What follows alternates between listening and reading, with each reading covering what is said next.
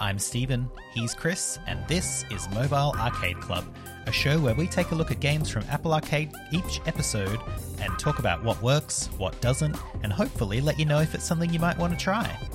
On this episode, Chris enters the impossible world of Monument Valley, and I head to the links of Clap Hands Golf.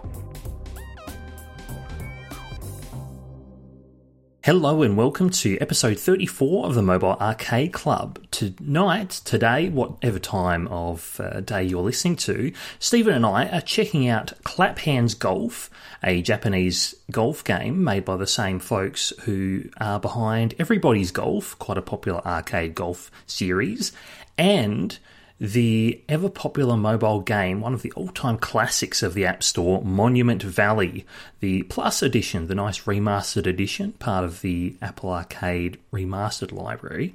And I think we shall start with Monument Valley Plus, because we played a bit of this, but ultimately we ended up getting a little bit sidetracked on the links and played primarily the golfing sort of type of game.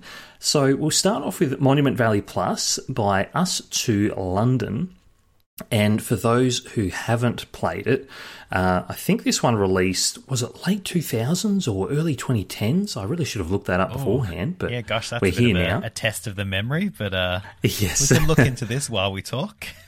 Yes, but essentially it's a puzzle game based around a story of forgiveness, where you play as this little character who works their way through these various monuments and these various structures to return these sort of mysterious, precious objects to various altars and that sort of thing.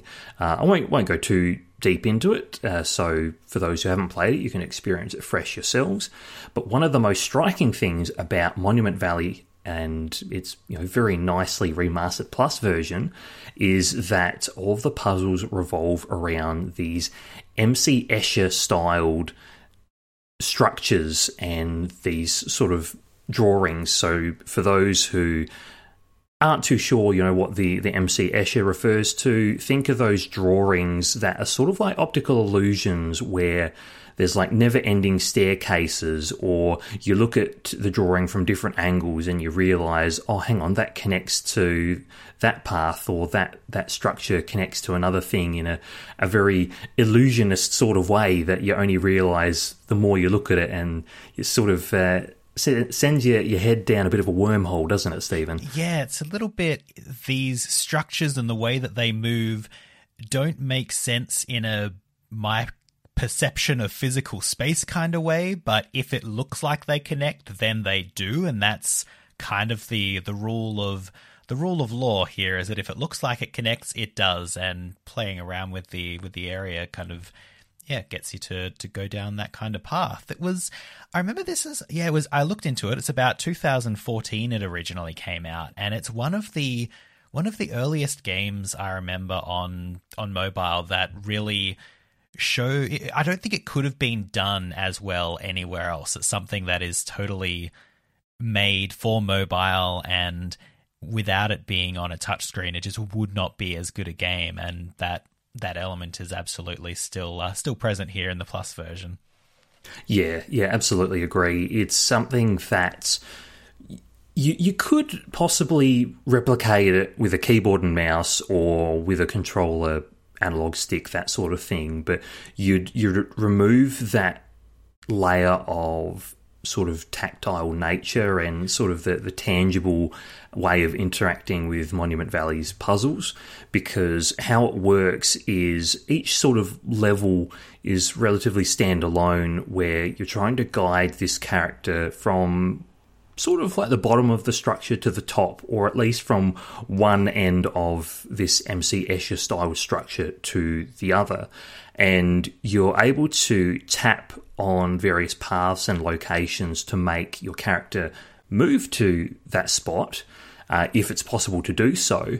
But often you'll come across paths that are incomplete, or that don't lead to anywhere, or lead away from where you want to go to.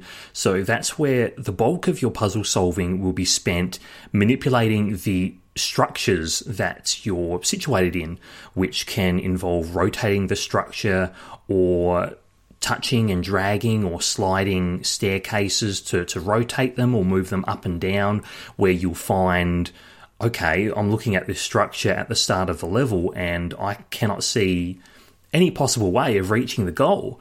But by manipulating the various structures, the paths, and other sort of objects you encounter, you're able to sort of complete these puzzles and create paths that weren't previously there. So a staircase that previously led to nowhere, if you move it in just the right way, you'll figure out, oh, okay, that connects perfectly to this path that I'm already standing on.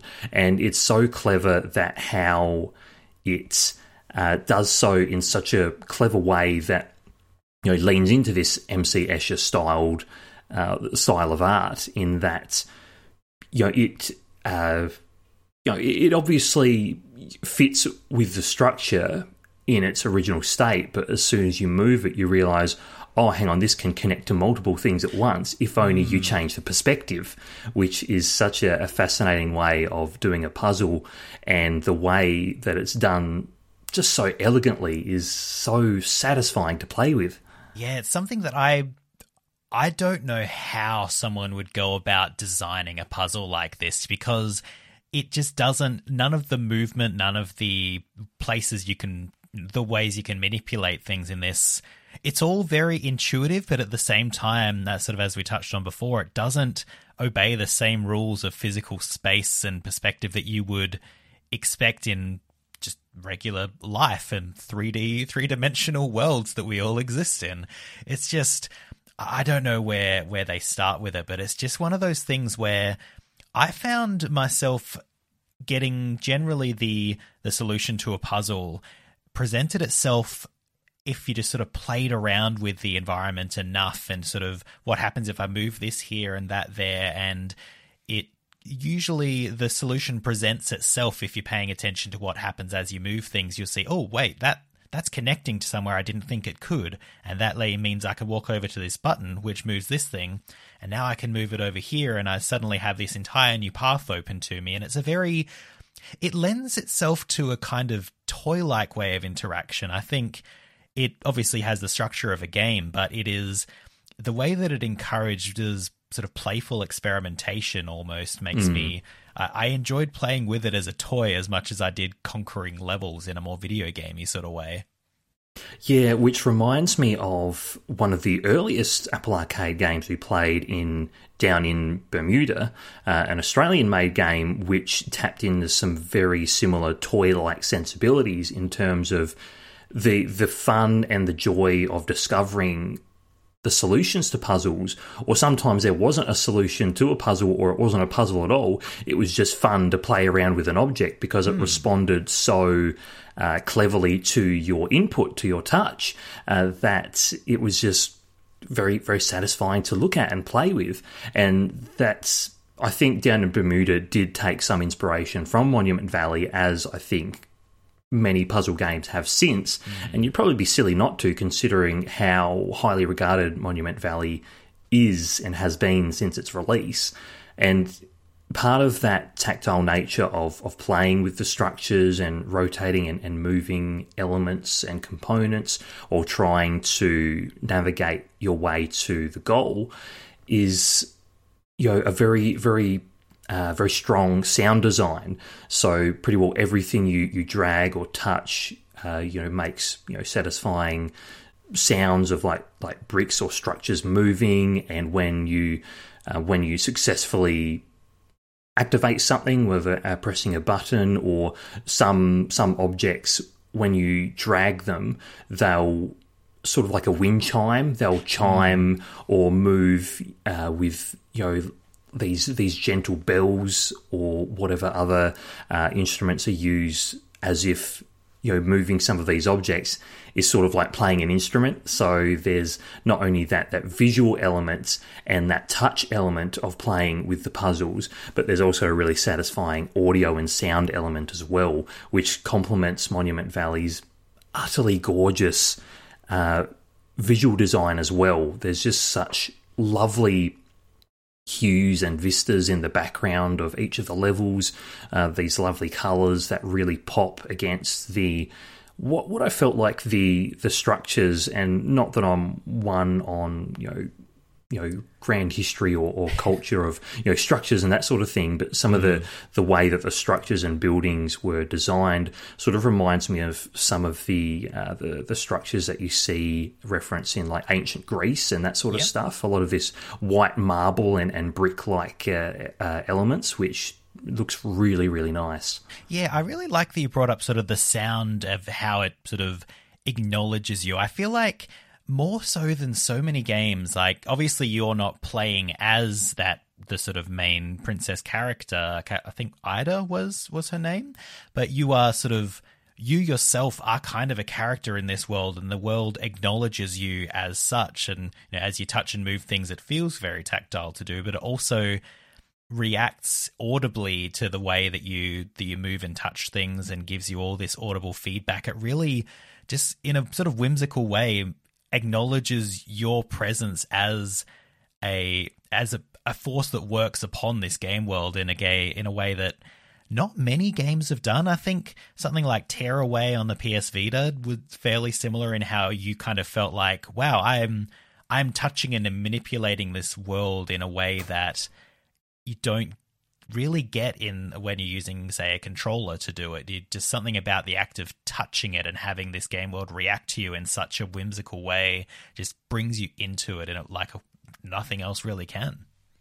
Yeah, and another analogy or another comparison I'd like to make is sort of a little bit of a left field one, but not that long ago I was playing the Astro's Playroom, or the Astro packing game for PlayStation 5, where it is essentially a big tech demo. Well, it's more than a tech demo because it's pretty good at what it does to show off the PlayStation 5's DualSense controller, which more and more of these controllers, like we had with the Nintendo Switch Joy-Con, with the HD Rumble, and with the DualSense, there's a lot of sort of the haptic rumble, but also the adaptive triggers and that sort of thing, trying to replicate a lot of these tactile responses to your in-game actions. And we've had motion controls for quite some years now, which with each of these controllers that comes out, they tighten it just a little bit more, and that's the case with the DualSense. And I recall, playing this Astro's Playroom, or whichever iteration it was called, for the PlayStation 5, and being really impressed at how well it replicates different textures, or follows your motion, or jams up the trigger when you're trying to do something with a bit of resistance behind it. But there's something there's still an element removed when you're using a controller and seeing something displayed on a display, whether it be a TV or a monitor.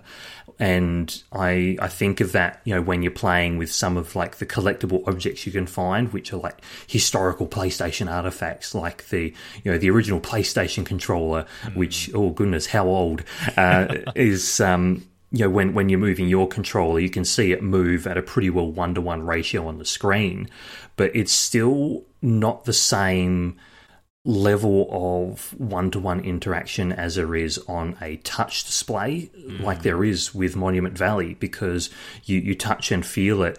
And yes, the iPhones and iPads and mobile devices have improved with enacting various vibration or haptic touch feedback, which does add an extra element to that. But it's still something that mobile gaming, and I'm not sure how well many games fully take advantage of this, but it's something that mobile gaming still has over console or PC gaming, is that direct interfacing method of control, which is, when done well, it's something quite magical. Yeah, it's something that, as you were talking about it, I was thinking if this game were made a bit more recently, I think it could really use the haptic engine of recent iPhones especially to really just hit home that tactility of everything. It's got the visual feedback, it's got the audio feedback. If you could get some physical like feeling of scraping along a surface or thudding against the edge of a movable area, that would just really send it home. It's a bit of a, I'm not going to say a shame because it's a game from 7 years ago, and if they were to do a full-on remaster or something, I suspect they might add those sort of haptic features, and I think that could really add something to this game. But I guess we can only hope for either a remaster or another Monument Valley game in the future that might involve those features.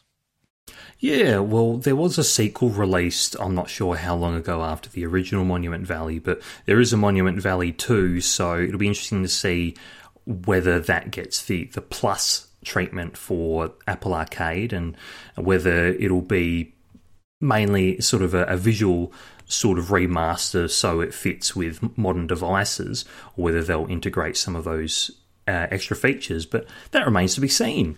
In the meantime, we really loved what Monument Valley put down, but we just couldn't drag ourselves away from Clap Hands Golf.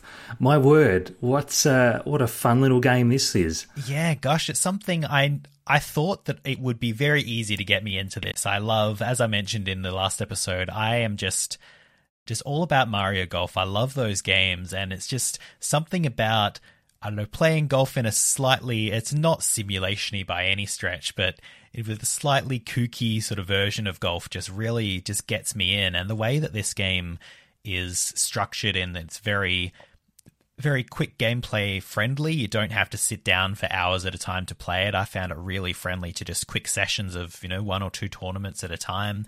It's really very easy to just keep playing as long as you have time to do it. It's just really, really enjoyable. And I think, it's something that was well suited to mobile. I think that the way the golf game plays, that I'm typically used to playing them with a controller, and the controller is absolutely supported in this game, but I didn't really use it because I found the touch controls, pretty darn good enough, and I didn't feel like bringing my controller with me, I guess, most of the time. But yeah, had a really good time with this one. Yeah, that certainly makes both of us. And for those who aren't familiar with Clap Hands Golf, I wasn't actually familiar with the series Clap Hands, or rather the people behind it are named Clap Hands, so it's a golf series named after the studio. But they're the folks who are behind Everybody's Golf, quite a popular Japanese arcade golf series on the PlayStation consoles, which had a pretty well-received iteration on the PlayStation 4, which was followed by a VR version, which I have actually played a little bit of, and it's quite fun. But yeah, so here with Clap Hands Golf, definitely retains the arcade focus as opposed to the hardcore simulation focus of the recent 2K PGA game, which that is, I can recommend that for those who are looking for a more serious experience.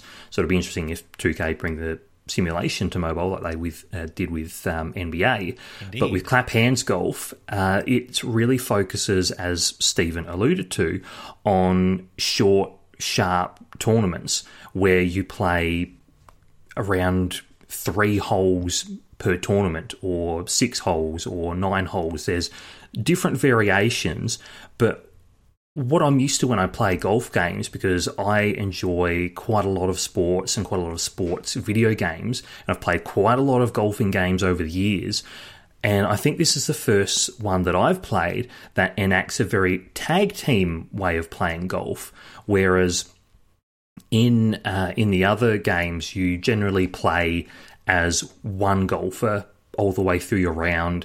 And yes, you can play team multiplayer events, alternate ball or various Ambrose events with other players.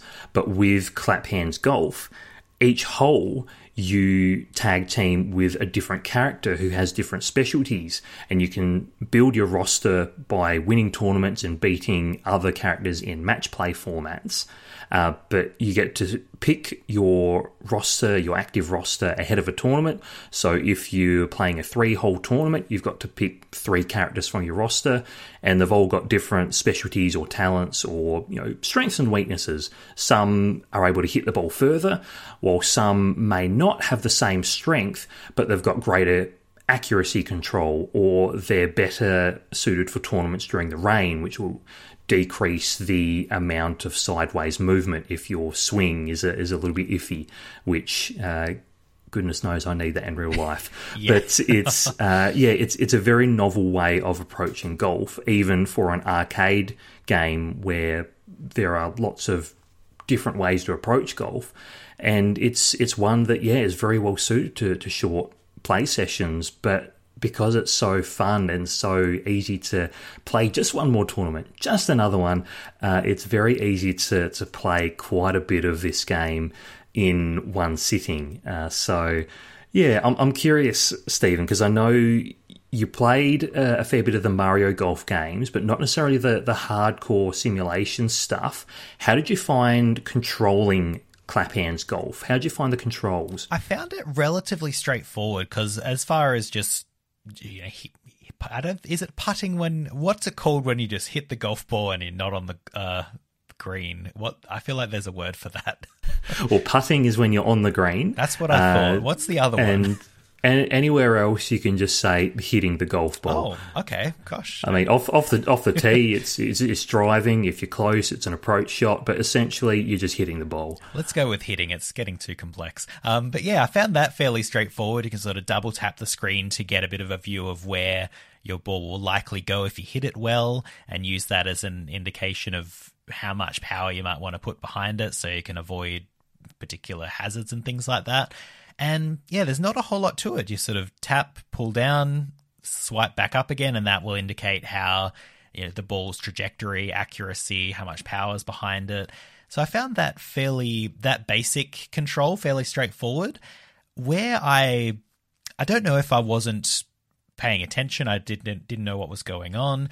I found the game gives you a tutorial around how to set up, say, backspin, and I could never quite tell if I was doing it right. It seemed like if you just go a bit further beyond that initial target where you very first tap the screen, if you go beyond that, it looks like it should give you some backspin, but I'm not sure if the backspin is just really subtle to the point where I didn't notice it, or if I was doing it wrong.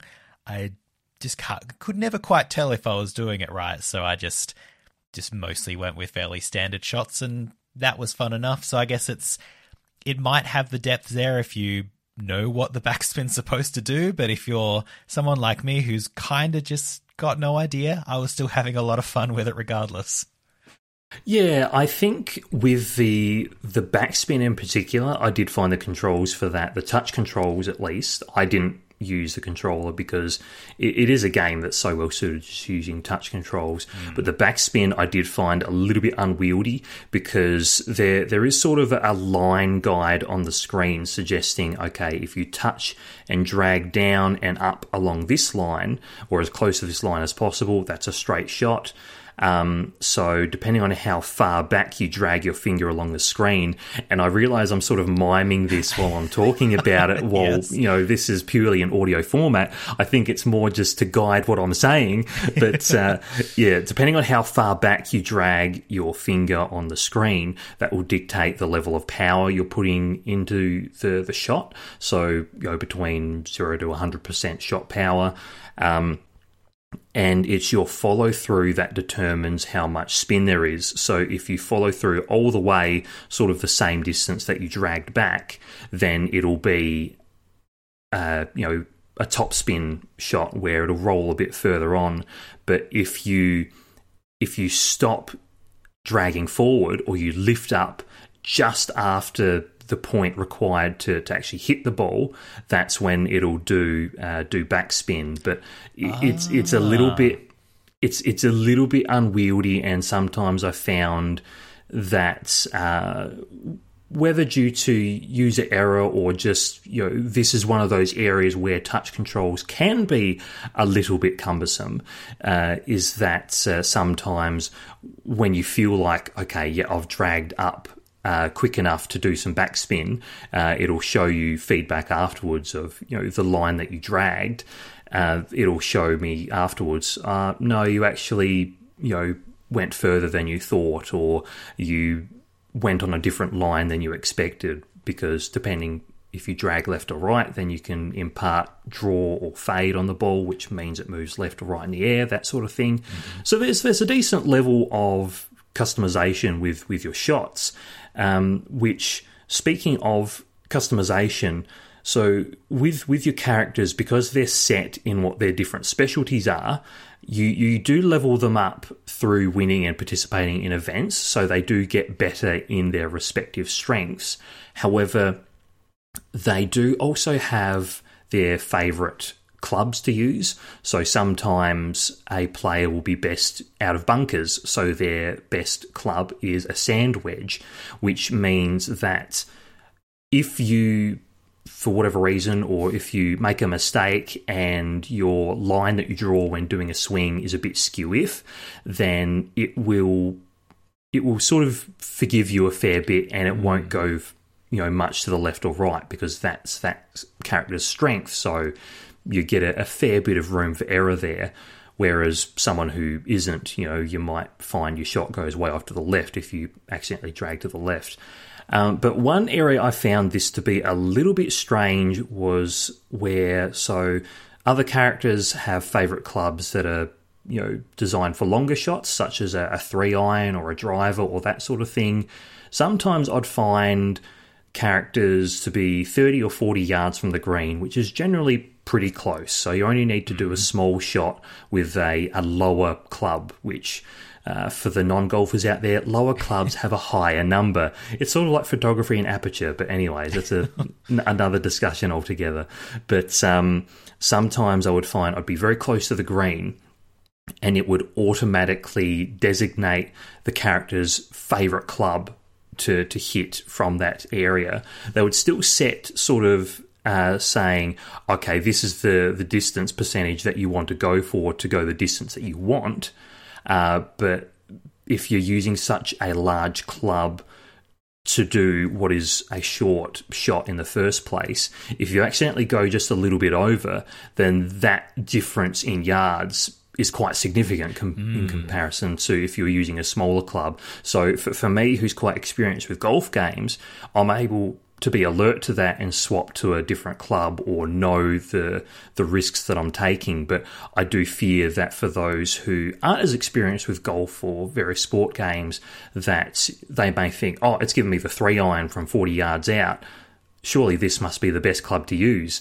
Whereas it may not go as far left or right, but if you go too far with your shot, then it'll go a long way past. Yeah, definitely. I remember when that first came up, it's sort of when I was just on the fringe of the green, and it was like, hey, this character's favourite club is a 3-iron or something. I think that's what it was. And it mentioned that that'll be the one that they're most accurate with, and so it might not seem to make sense, but it might be worth trying to use this even if the situation doesn't appear to call for it. And yeah, like you said, it's one of those things where it does tell you, you might only want to do 25% power and they might be much more accurate. But if you slide your finger a little bit further than you need to, which on a small phone, it doesn't take very much to get, down to the difference between 20% and say 30, 40% is a matter of millimeters to a centimeter. It's not hard to go way over, and I did that a few times. So yeah, it's good that the game explains it to you in the first place, but yeah, be aware of that. I think it's, for me at least, I found being aware of it and then swapping back to what seemed like a more reasonable club to use in that situation ended up being a much better outcome for me and my fat fingers, I guess. Yeah, well, it's something that, as I said, it sort of makes sense to those who sort of understand the terminology of golf and that sort of thing. I don't think, I do believe Claphan's golf is approachable, and it's not a... it's not a difficult game to get started with, but it's one of those ones where if you want to shoot for the lowest scores possible, then you do need to understand sort of the more advanced techniques. And I feel like it doesn't do an excellent job of teaching some of those more advanced techniques or that sort of thing, because a lot of it is shown in sort of these pre-animated tutorial sections where they're not interactive, so they can't say, okay, try doing a backspin shot or try giving a shot some draw or something like that, and then you try and do it, and then it'll give you feedback saying, okay, you did this, try and do this instead. Whereas, yeah, because it's in sort of like this video format where it plays it out automatically for you and doesn't let you experiment and get that instant feedback, it can be a little bit tricky in that regards. But other than that, with the characters, I found the character designs to be rather intriguing because some of them I felt the design of the characters were a little bit. I'm trying to find the best way to put this. Some of them sort of looked like that Overwatch, Disney, Pixar, almost DreamWorks style of character, and then some of them sort of look closer to the Japanese anime style, which I found a little bit of a visual clash at times, because some of the characters didn't look like they belonged to the same game. Yeah, I definitely got the same vibe. Some of them, yeah, as you say, I found most of them in that sort of Disney Pixar, big eyes, really exaggerated body shapes and stuff. And then, when you've got someone who steps straight out of Naruto, it's like, what are you doing here? What's going on? I did find the characters, though, they were probably one of my main incentives to keep playing. Is I'm a kind of person who really likes unlocking characters and having new people to play as, and that was the carrot on the stick that mainly got me to keep going. There's always, I don't know, a new color to unlock, a new character or a new outfit. There's some sort of customization that I can unlock, and it's cheese to my mouse. Indeed. Well, it's funny you mentioned the animal analogy, because there's a character who I quite enjoy using in Claphands Golf. Her name is Rosie, and a week before recording this, our beloved family cat Rosie sadly passed away suddenly. But just as sort of a little, keeping the memory alive, I like using the character Rosie, who, funnily enough, has sort of like a hip pouch in the shape of a cat that uncannily looks quite similar to the cat Rosie. So isn't that delightful? So I did find that quite funny. But I do enjoy using the character Rosie, and envision I will for the foreseeable future, and keeping the memory alive, and imagining how funny it would be seeing a cat play golf. Well, there's lots of characters to unlock. Hopefully one's a cat. Probably not, but a man can dream. Indeed.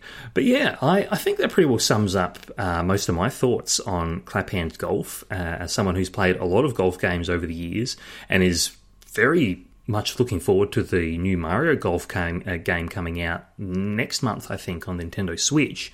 I was really impressed with Claphands Golf, and we'll likely revisit this one every now and then for a little bit of mobile golfing fix. Yeah, I can definitely see this one sticking on my phone. It's one of those ones where it has a bit of depth if you want to look for it, but if you just want something to hit a ball at a hole in tea break at work, which is exactly what I did for most of my play, it's really good even if you don't want to get into that sort of depth. It's just a fun sort of arcade golf experience. I really liked it. Yeah, well, Apple Arcade sort of is covering the full spectrum here.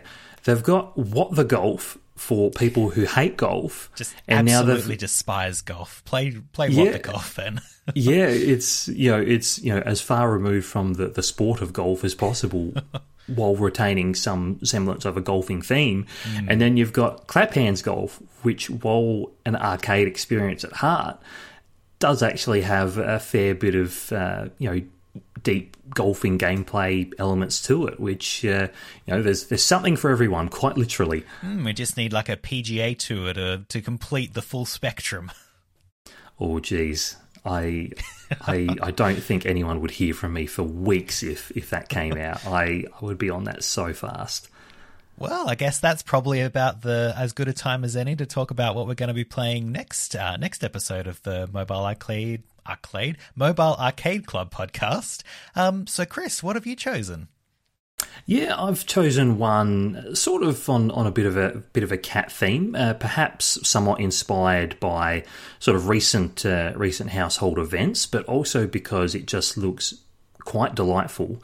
I've chosen Simon's Cat Storytime by Tactile Games Copenhagen, which is based on an animated web series, which I will admit I wasn't familiar with it, but apparently it's been a thing since the late 2000s, so there you go, which, sort of bases within the universe of this animated series with match 3 gameplay and what looks to be a lovely story about community. Lovely. That would explain why I recognised the image of Simon's Cat. I had no idea what they were called, but I've seen that cat before, and if that's a long-running web series, that explains it. My choice is a little less, I wouldn't call it delightful, but hopefully it's fun in its own right. Survival Z, depending on where in the world you are from. But yeah, it's from Ember Entertainment out of Seattle in the US, and it's billed as a roguelike tower defense. So yeah, keen to see what's going on there. Indeed. Well, thank you everyone for tuning in, and we look forward to hearing from you or seeing your tweets on the timeline next time. Thanks for listening to the show. We hope you had fun and maybe found something useful. If you did enjoy the show, we'd love it if you told a mobile game-loving friend about it or gave us a review in Apple Podcasts. It all helps more people find the show. You can follow the show on Twitter @MArcadeClub, where we'll talk about games from upcoming episodes, and each of us hosts are happy to chat gaming too. Our handles are in the show notes. Thanks again for listening, and we'll chat again next time.